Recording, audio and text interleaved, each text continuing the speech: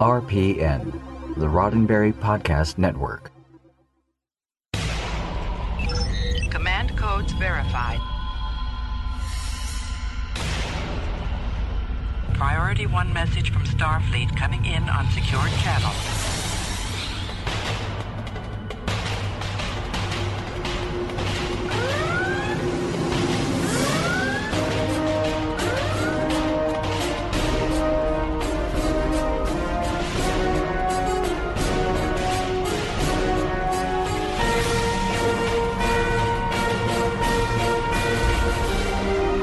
Welcome to Priority 1. And now your hosts. Hello, Captains. You're listening to episode 410 of Priority 1, a Roddenberry Star Trek podcast, and your weekly report from the Star Trek multiverse. Recorded live on Tuesday, April 23rd, 2019, and available for download or streaming on Friday, April 26th at PriorityOnePodcast.com. I'm Elijah. I'm Anthony. And I'm Jake. Hello, Jake. Thanks. It's good to have you back again this week, man. It's good to be back, man. Thanks for having me. It was such a great episode last week to have you and talk with you. It was great to have Kat on the show as well. Anthony's back.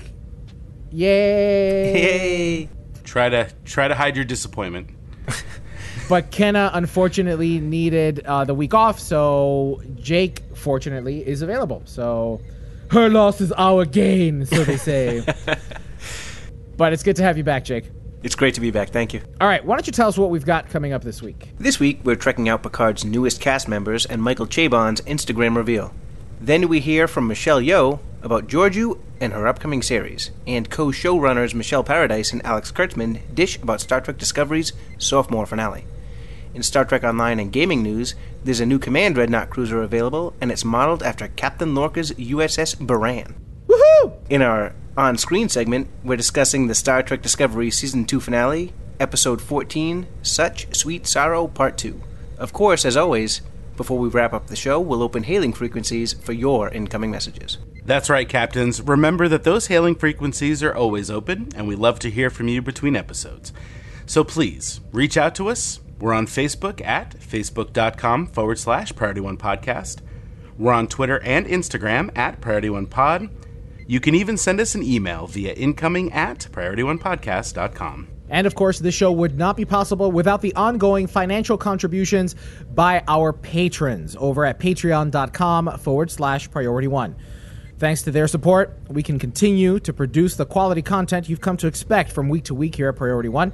For those of you that may be unaware or haven't heard us talk about it before, Patreon is a way that you can support Priority One by a monthly financial contribution. And to thank you for those contributions, we have tiered levels of rewards, starting at $1 and up.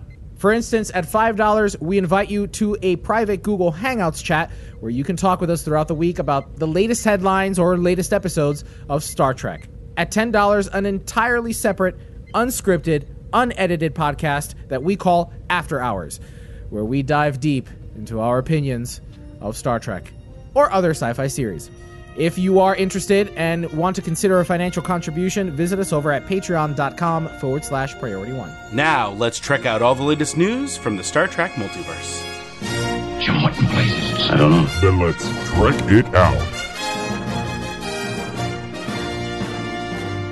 If you're bummed about Star Trek Discovery wrapping its second season, leaving you with no more Star Trek for now, CBS wants to remind you that there is, in fact, more Star Trek in the pipeline.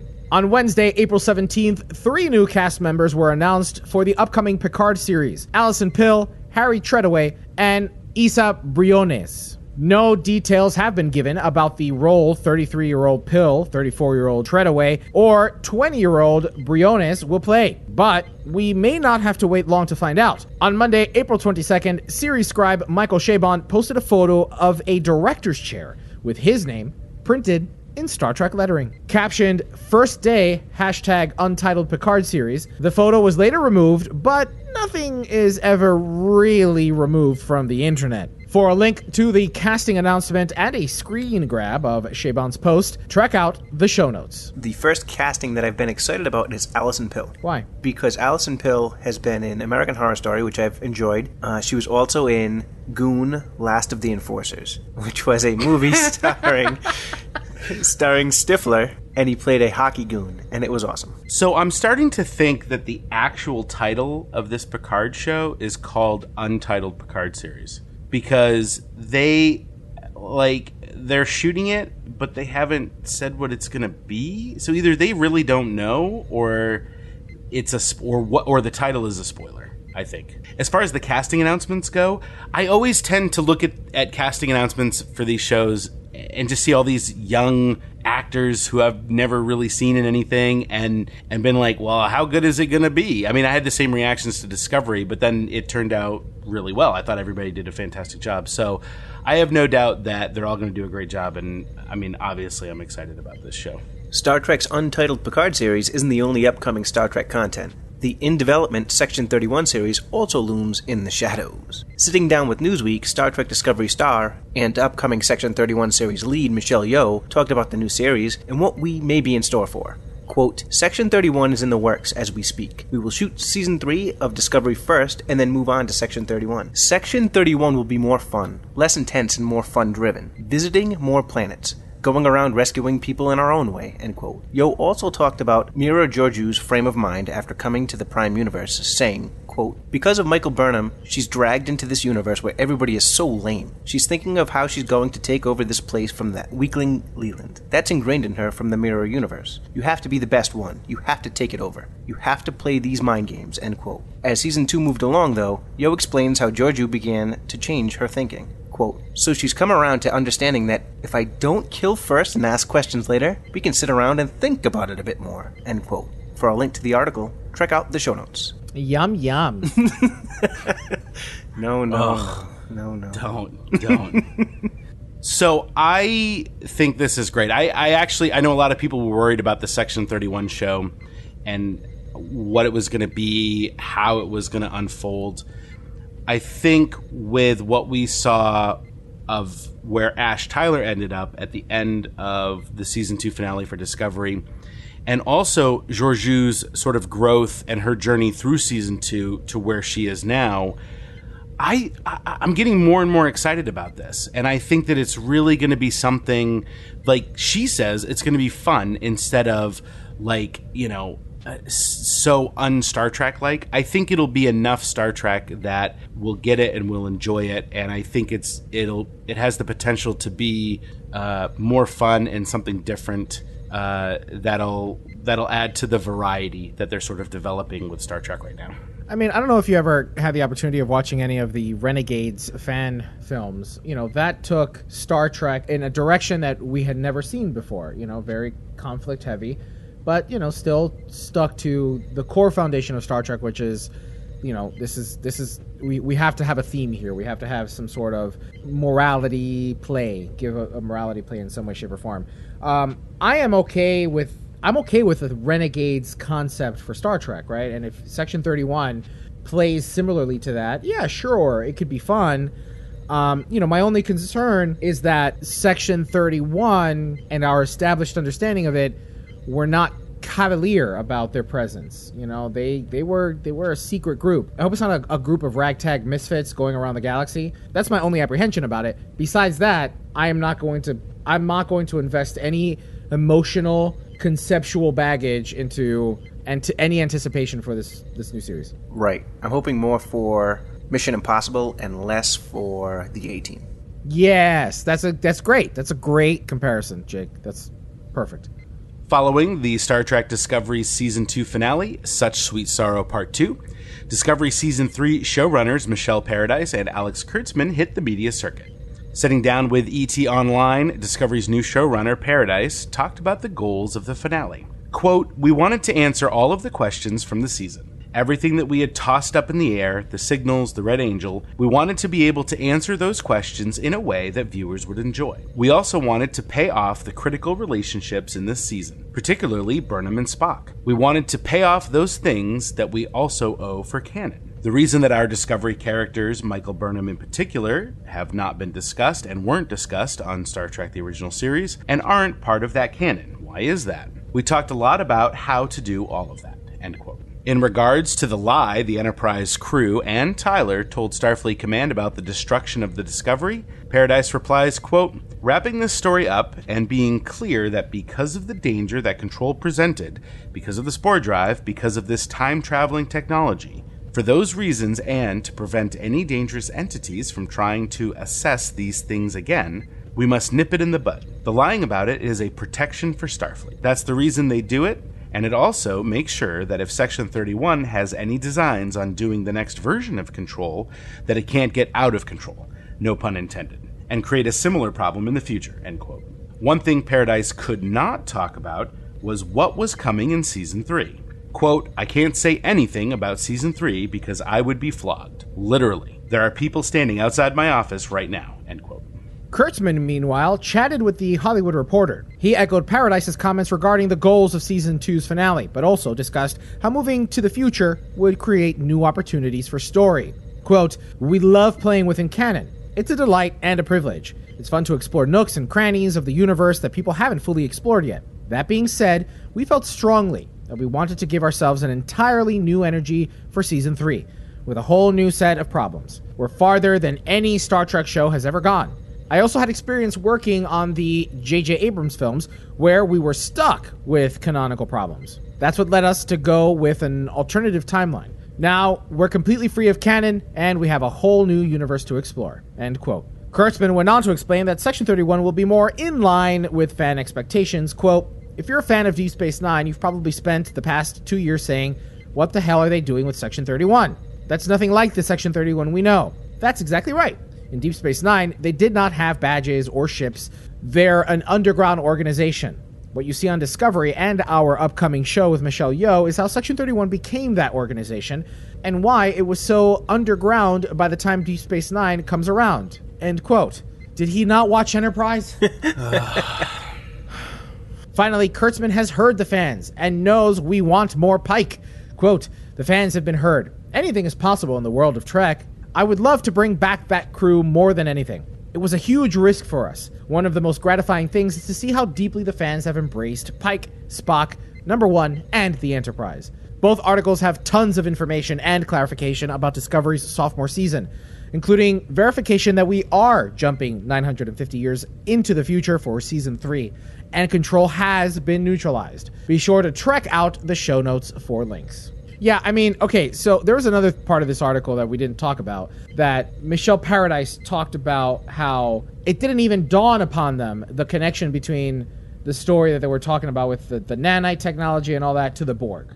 I don't know, man, but Anthony, I felt like you with the Ba'ul and Armus. It's the connection and the similarities are so striking that how can you not link it or explain it off somehow? I thought that the Control, versus Borg thing wasn't quite as, I did not make that connection. I thought that it was a stretch to think that they were telling anything with the Borg. However, I've mentioned my concerns with, the Ba'ul, their look versus Armus, even the architecture of their spires versus things we've seen in previous Trek. It does concern me that it didn't occur to them. Because they clearly are not watching enough Star Trek then if they don't at least say to themselves, oh, this is kind of like that, but we're doing it differently, so we'll be fine. And, and the other thing, too, is, like I said, kind of in the middle, it's not to be snarky. If you're going to comment on Deep Space Nine, right, and you're going to use the example of Deep Space Nine, okay, that's them in canon, but Enterprise happened before Discovery. And in Enterprise, they were clandestine. Is it that he hasn't seen Enterprise yet? There's a disconnect that he's not explaining, or he's not choosing to share.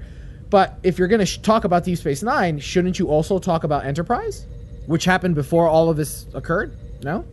Anybody? Well, maybe my thought is that an unresolved issue isn't really an issue at all, because we don't know how Section 31 evolved from Enterprise to Discovery. We're going to find out how it evolves from Discovery moving forward, but we don't know how that happened. So just because we don't know doesn't mean there wasn't a valid reason for it to happen. With that said, I'm making excuses. Don't get me wrong. I love it.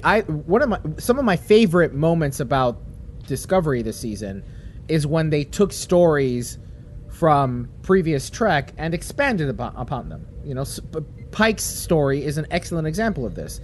And I love it when Star Trek Online does that. You know, Sure, be creative and tell your own stories. That is also great. Do that well, you know, is the caveat to that. But I also love it when they do expand on certain elements of existing Trek. It, again, has made for some great storytelling in Star Trek Online. If he's going to show off his knowledge of Trek by quoting Deep Space Nine and mentioning Deep Space Nine, shouldn't you then also say something about Enterprise, which happened before? I think he assumes that none of us watched Enterprise, which is kind of a valid point. He's about a quarter right. Yeah.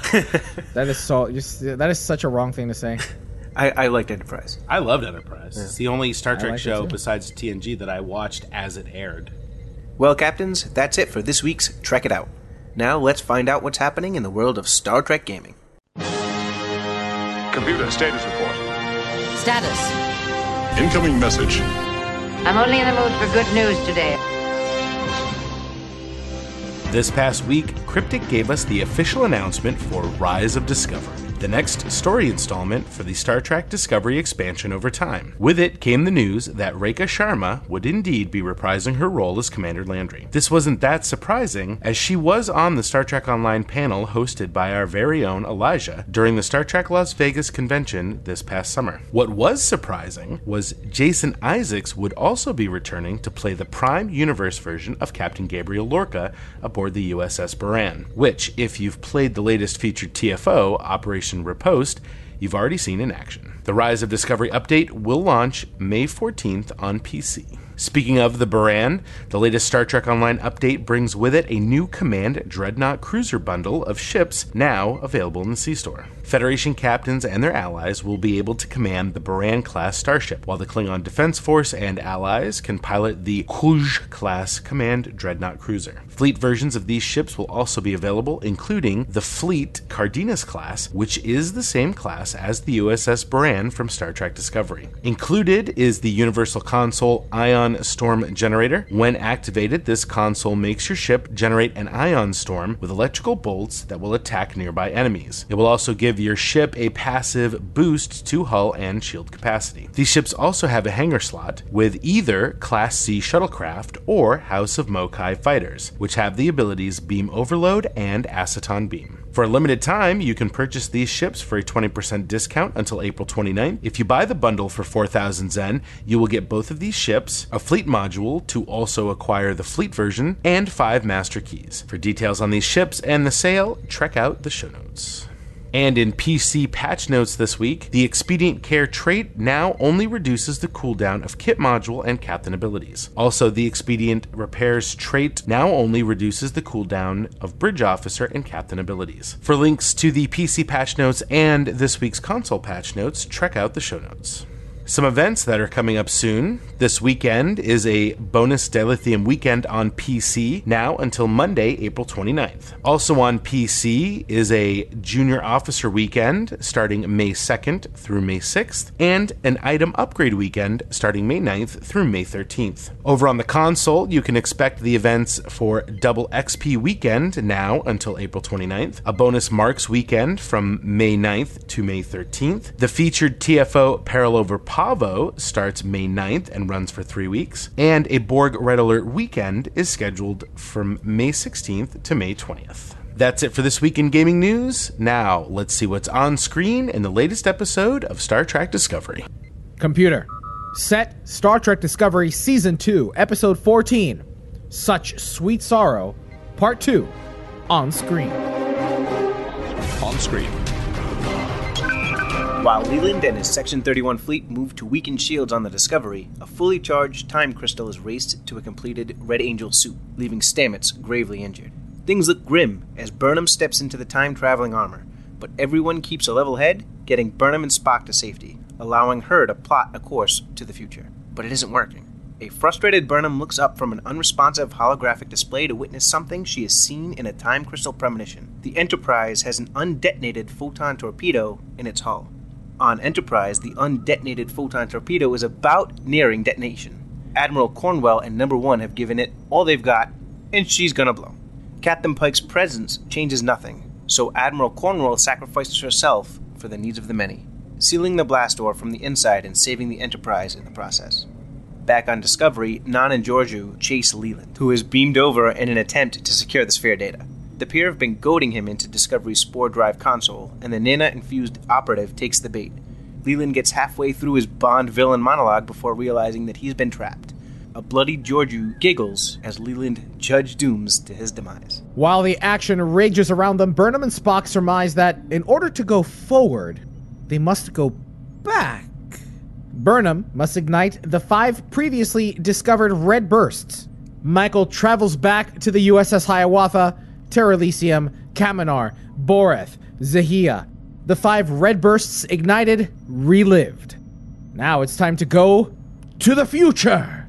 Spock, however, is stranded, his engine damaged during the battle. Following a heartfelt goodbye with her brother, Burnham ignites the 6th red burst for Discovery to follow, with a course set for presumably 930 years into the future.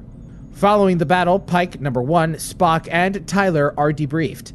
They assert that Discovery was destroyed, and Spock suggests that the USS Discovery, its spore drive, crew, and the Sphere AI data it carried must never be spoken of again. 124 days later, a clean-shaven Spock in a blue science tunic walks onto the bridge of the Enterprise and learns that a 7th red burst has been ignited in the Beta Quadrant. Pike orders course set to Eridan 2 before the end. All right, before we jump in, let's talk about some of the touchstones, shall we? Well, first up, Reno is asked to violate the basic laws of physics, to which she replies, no. That is from a long line of great engineers to say something similar, including Scotty and O'Brien. Also, to get to the safe distance for Burnham to jump through time will take 2 minutes and 47 seconds. Spock's face is a little beat up, so you get to see his green Vulcan blood, which was kind of cool. Number 1's name is finally canon, Una, which comes from the Legacy series novels and is partially an homage not only to the fact that she's called Number 1, but also for fellow Trek author Una McCormick, who actually penned the recent Tilly novel. We also saw the D7s in action, which was pretty cool. Burnham's advice to Spock foreshadows his relationship to Kirk, which is kind of cool. The time-traveling effect is very similar to the time-traveling effect in The Voyage Home, when the bridge crew is sort of, like the visual is being pulled, the shrieks was really neat. Spock quotes Starfleet Regulation 157, Section 3, Paragraph 18, which is the same section that Luxley from the Department of Temporal Investigation quotes to Sisko in the episode Trial and Tribulations. And then the exiting shot of the Enterprise bridge at the end of the episode is the same shot from the cage, but in reverse when they pull in and out through the ceiling of the bridge. All right. Well, that was quite a bit packed in there on this episode. I was under the impression that the first time we get Una's name was from David Mack's Destiny novel. Star Trek Discovery, his first Star Trek Discovery novel. Her name is in that novel, but the first reference of her name being Una is actually from the Legacy series of novels, which was co-authored by several Star Trek authors, including David Mack. All right, so let's jump into our cons. Anthony, why don't you go ahead and tell us what you liked least about this final episode of Star Trek Discovery? I think the biggest thing for me is that, I love the character of Michael Burnham, and I love Sonequa Martin Green's performance, and I know that Discovery is all about Michael Burnham, but I'm starting to get a little bit of Michael Burnham fatigue. And I'm probably late to the party on that, but I'm hoping that season 3 brings out the ensemble a bit more. It's interesting that you talk about some Michael Burnham burnout, because interestingly enough, I feel that, yes, that we had a lot of the monologues that she would deliver, that oftentimes I felt brought the plot and the forward momentum to a screeching halt. But I would argue that I think Sonequa Martin Green was upstaged by the character of Christopher Pike. I think that, one of the leading and driving things about Star Trek Discovery was that we had an African-American woman in the lead role of Star Trek, and I felt that was robbed of her a little bit this season. Trust me, I didn't necessarily want more of Michael Burnham, but I also think that her character could have been treated a little better this season instead of having been upstaged by Christopher Pike, and being careful not to say Anson Mount, because this was at no fault of Anson Mount. I think that this is just the direction that the story took and that the writers decided to take. What their intentions may have been, who knows? But it took focus away from Burnham being and even Sonequa Martin Green being the ambassador for Discovery. I think that may be a perception thing, because if you really watch the last few episodes of Discovery, Pike was really there as window dressing. He didn't do much, with the exception of the time crystal, which is, a big deal. Burnham was the driving factor in the story. Pike kind of stood there and yelled, "We need to do something. We didn't come this far for nothing." Burnham was the driving factor. I think it's just the fact that Anson Mount is such a great performer, and that's taking nothing away from Sonequa Martin Green, because I think she's exceptional, and the way she delivers her lines and the way she projects emotion is unbelievable. But Anson Mount is so good, and Pike is so legendary to us as Star Trek fans. I think it's a perception thing. I don't think it's an actual thing. I kind of agree with you, Jake, but I think the reason is because everybody was so longing for a return to a traditional captain, that when we got that from Pike this season, it was more pronounced because we had been wanting it. I don't think that screen time versus plot points or whatever is more in favor of Pike. I think it's still more in favor of the Burnham-Spock relationship. But I feel like because we wanted that so much, it's more in our minds. The other thing is that it actually occurs to me that the resolution of the Spock-Burnham relationship is more about Spock than it is about Burnham. And I think that may be why it feels like less of a Burnham story, is because in the end, it's Burnham really doesn't get anything out of it, other than giving advice as a big sister. It's Spock is the one that then has to change and grow. And I think that may be why it doesn't feel like it's as much of a Burnham story. Right, Burnham serves Spock more than Spock serves Burnham at that point. So, Jake, do you have any cons for this? I had a few cons. I did not like the fact that the Enterprise was a carrier over a cruiser. Star Trek, probably a Star Trek Online thing. It's not a carrier, it's a cruiser. Everything that happens with Burnham as far as the action, and this is more of a season-long thing than it is simply just this episode, but this episode especially, I started pulling hair out, and I'm getting old. I don't have that much hair to spare. Hurry up. Do what you have to do. We'll talk about it later. And finally, I'm not really loving Lieutenant Nan. The yum yum really comment was probably the worst one, but I'm not loving her. It has nothing to do with the actress. It's just kind of the lines that she's given to deliver. So, look, I could go exhaustively on what I really didn't like about this episode. I'll say this. I think that they sacrificed storytelling and cohesive plot direction for spectacle. I feel that the example of this is, did we need the moment with the R2-D2s instead of investing those frames in developing, maybe explaining the red bursts a little more, or explaining why Voq is on a Klingon bridge when just 2 episodes ago he was forbidden from being revealed to the Klingon Empire, at risk of completely collapsing the Empire, right? Collapsing L'Orel's leadership role. Or, 200 shuttles out of what we know are not carriers, but instead Starship cruisers. Where did these ships come from? I feel that the spectacle could have served the story better in a different way. So yeah, we could have an awesome space battle, but why not, when Sarek and Amanda leave, say, we've brought in reinforcements? And, they could be little Vulcan escorts or whatnot, but I had to suspend I had to try to, and I didn't. I did not suspend any of this, and I'm calling it for what it is as I didn't understand why we had to sacrifice story for spectacle. I think it did it a great disservice. I think it did the story great disservice, pulling me out of believing how we've come to this moment. So yeah, that's my 2 cents. That's how I would have done it differently. That's how I wish the story would have gone a different direction. Yeah. I think that's a fair critique. I don't think you're not bashing on Star Trek. That's a fair critique. I agree. Pros, what did we like about this episode? Jake, why don't you go first? So the special effects obviously were unbelievable, like they've been all season long. It was great to see the dual beam banks, again, probably a Star Trek Online thing, but the sound effects were great. I've mentioned a few times, I love Jet Reno. She has some of the best lines in this episode. Like Anthony said, violate the basic laws of physics. The scene where they're taking the charged time crystal down to the time suit, and she goes, I wrote it down, it was so funny. She goes, he means in case one of us gets dead along the way. I'm going, get off my sir, get off my sir. I thought she makes a comment about, she's just got such great lines. I thought that Ethan Peck was great.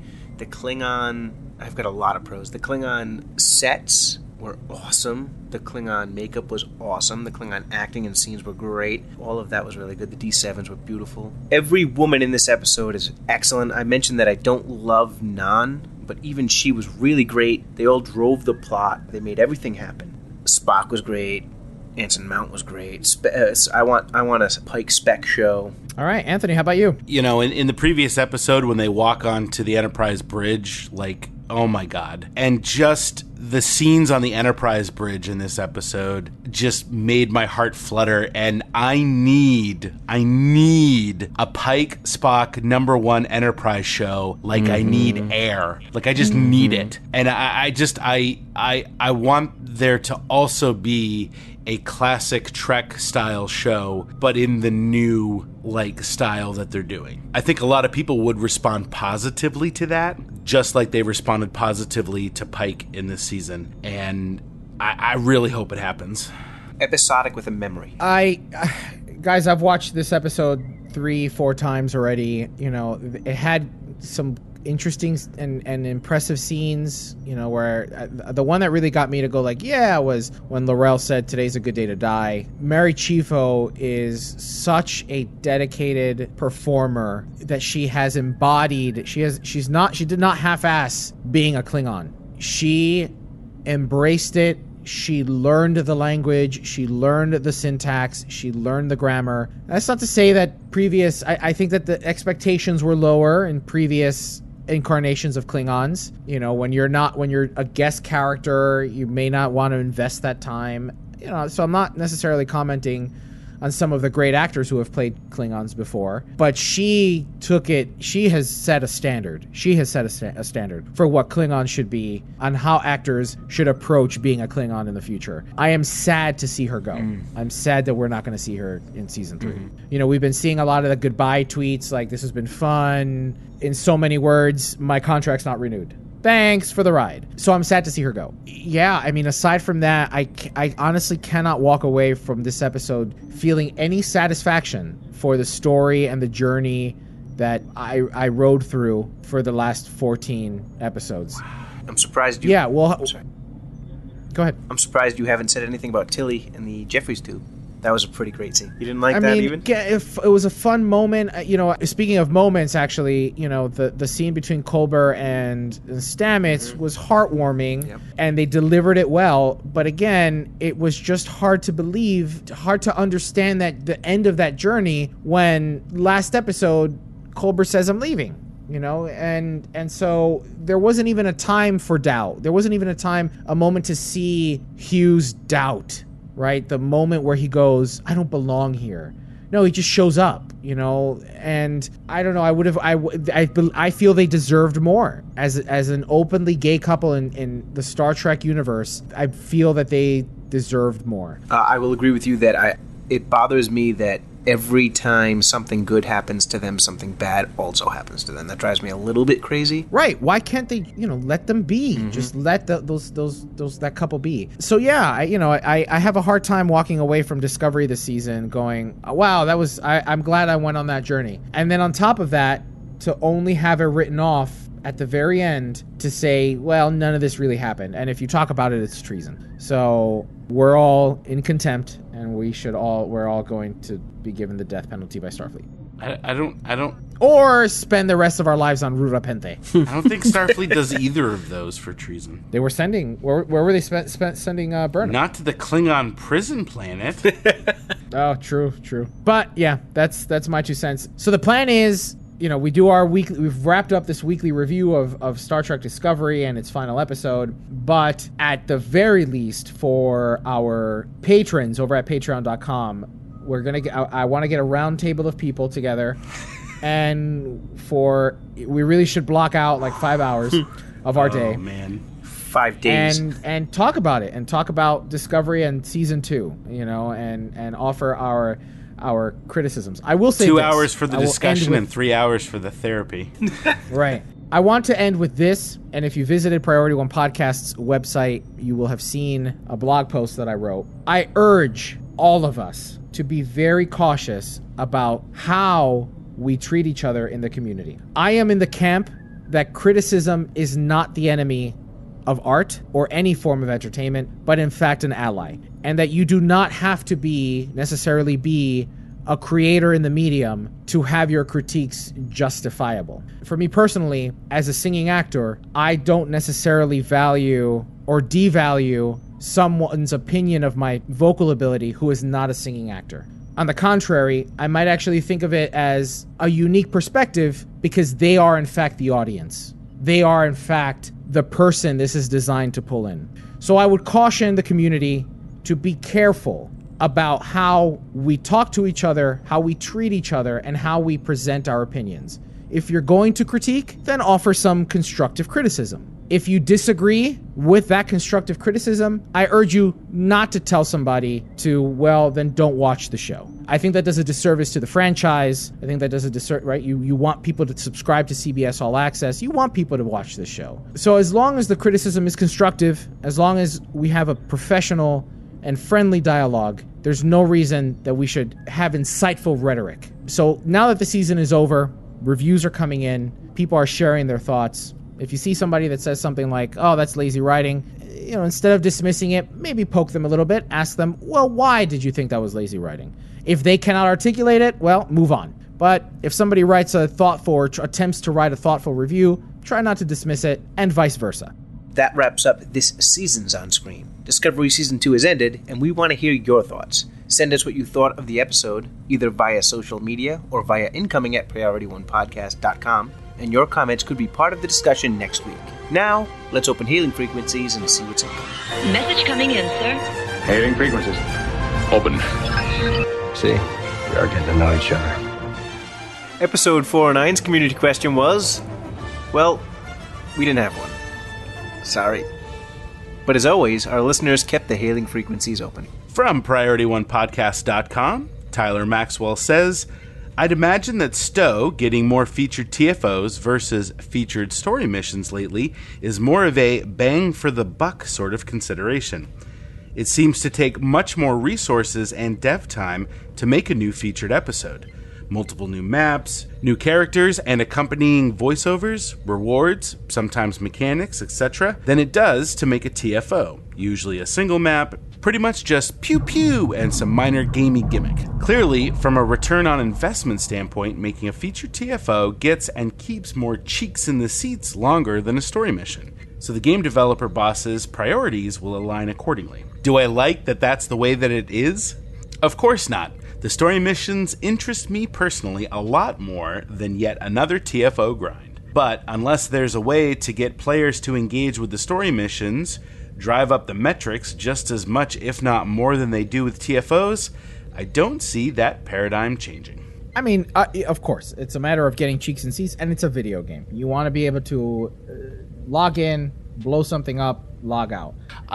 Yeah, we were talking about something like this recently too, and I kind of agree with the TFO grind versus the featured missions. I think the answer is variety. Is if you have too much of one thing for too long, like we've had 3 months of TFOs, it kind of gets a little boring, and we want something different. So I think variety is the spice of life, if you will.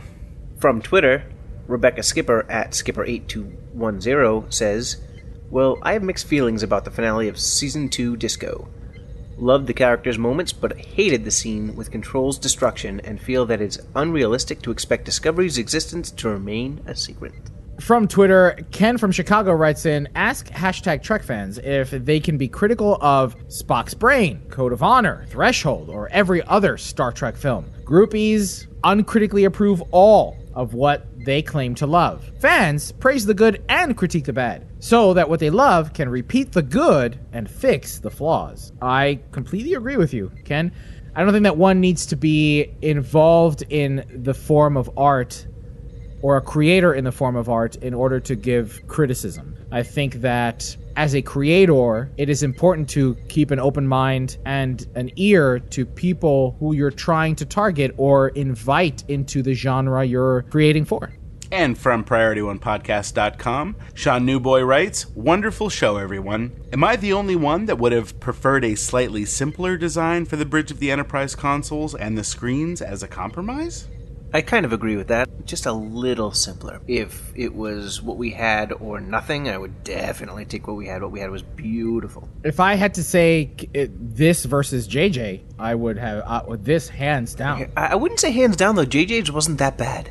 It wasn't that bad, but this was better. I have to agree a little bit with Sean here. I think it was a little bit too busy. At the same time, it felt like that bridge. It really did. And I think that that's the important thing. One thing that we failed to talk about in terms of touchstoning and homages is that consoles are still explosive in Star Trek. Yeah, right. There's C4 under every single console in the bridges. C4 under every single console and 4th of July sparklers. So that's nice. At least they kept that. Well, that wraps up episode 410 of Priority One, a Roddenberry Star Trek podcast. For more great podcasts like Mission Log and Mission Log Live, Women at Warp, and The Trek Files, visit podcasts.roddenberry.com. Captains, we love hearing from you, so leave us a comment on our website at PriorityOnePodcast.com or on our Facebook page at Facebook.com/PriorityOnePodcast, or find us on Twitter or Instagram at PriorityOnePod. Don't miss a thing from the Star Trek multiverse. Catch our episodes every Friday by pointing your favorite podcast app to feeds.PriorityOnePodcast.com. You can even join in on the fun while we record our episodes live on Tuesday nights at around 11:30 p.m. Eastern on Facebook, Twitch, YouTube, and Twitter. Keep an eye on our social media channels for details. And if that wasn't enough, be sure to spend time with the Priority One Armada. Saturday nights, the Armada broadcasts live to review the latest Star Trek Online and Armada news, as well as spotlight some of the amazing members in our community. Each week, we team up with you to earn things like reputation marks and dilithium. With regular giveaways, there is something for all Star Trek Online players, new and old. Follow us on our social media accounts for broadcast times. And if you'd like to join the Armada, visit PriorityOneArmada.com. This episode of Priority One Podcast is brought to you by our patrons through Patreon.com. Find out more and add your support at Patreon.com/PriorityOne. Even if you can't make a financial contribution, please help spread the word about the show and invite your fellow Trekkies. It's your support that keeps us going. Don't forget to tune in to Priority One Productions' Guard Frequency podcast at guardfrequency.com. Each episode, the Guard will take you inside the universe of your favorite space sim, including a tabletop adventure played out by your hosts. And Heroes Rise brings you up to date with the world of Dungeons & Dragons. Learn all about the latest publications, tools, tips, tricks, and traps, in less time than it takes to skin a wyvern. Head over to heroesrisepodcast.com to discover their secrets. Thanks to our audio editors, including Brandon Parker, James Golding, Rand Hurl, Daniel Stevens, Skiffy, and Winters. Thanks to our producer and Jake Morgan for assisting in the writing of our show and social media endeavors. And Jake, as always, it's great to have you on the show. It's great to be here. Thanks to our graphic artist and web designer, Henry Pomper, with support from Jason Smith of the Priority One Armada. Thanks to the composer of our theme music, Chris Watts. Thanks to our syndication partners, Subspace Radio and Trek Radio. But most importantly, a big thanks to you, the Star Trek community, our listeners, because without your ongoing support, none of this would be possible. Enemy ship on sensors. Red alert. Shields up. Su, no. Engage.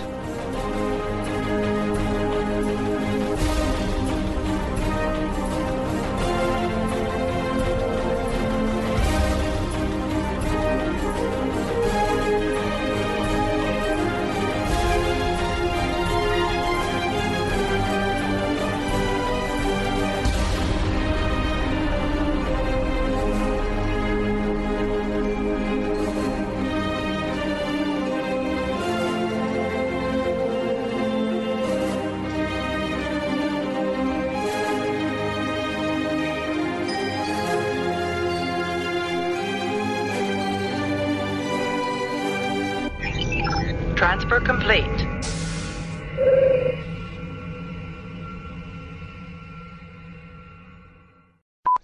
Both articles and tons of information and clarification about Discovery's sophomore season, including verification that we are jumping 950 years into the future for season 3, and Control has been neutralized. I totally did deliver that differently. Both articles have tons of information and clarification about Discovery's sophomore season, including verification that we are jumping 200... Angulo. Including no verification that... You're right, it's not better.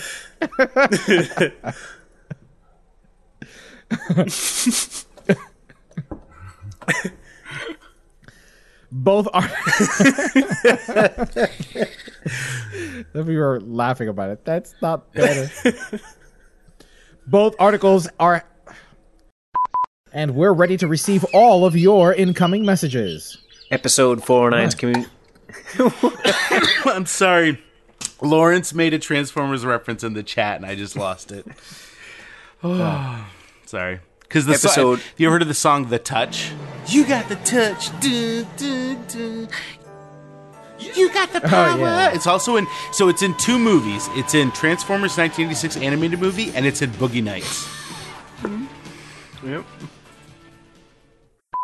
Thanks to our producer and Jake Morgan for assisting in the writing of our show and social media endeavors. And Jake, as always, it's great to have you on the show. It's great to be here.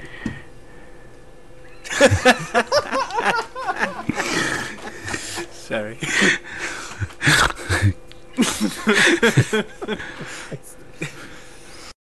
You deliver your apologies with such sincerity, Jake. Really? Sometimes I just want to drive up to Boston in front of you.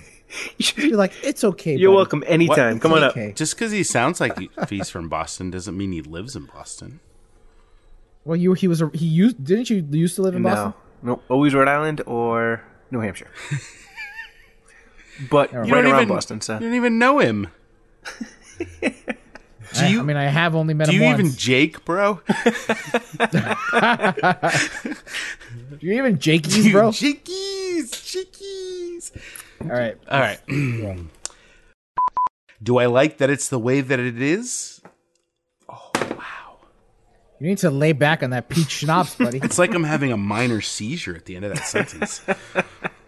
Do I like that that's the way that it is? Of course not. You can take it from of course not. I know. Thank you. Of course not. My pleasure. That's why I'm here. That's why I wear. That's why I'm the boss. That's why he's got the Batman chair. The boss. The boss. Batman chair. The boss. The boss.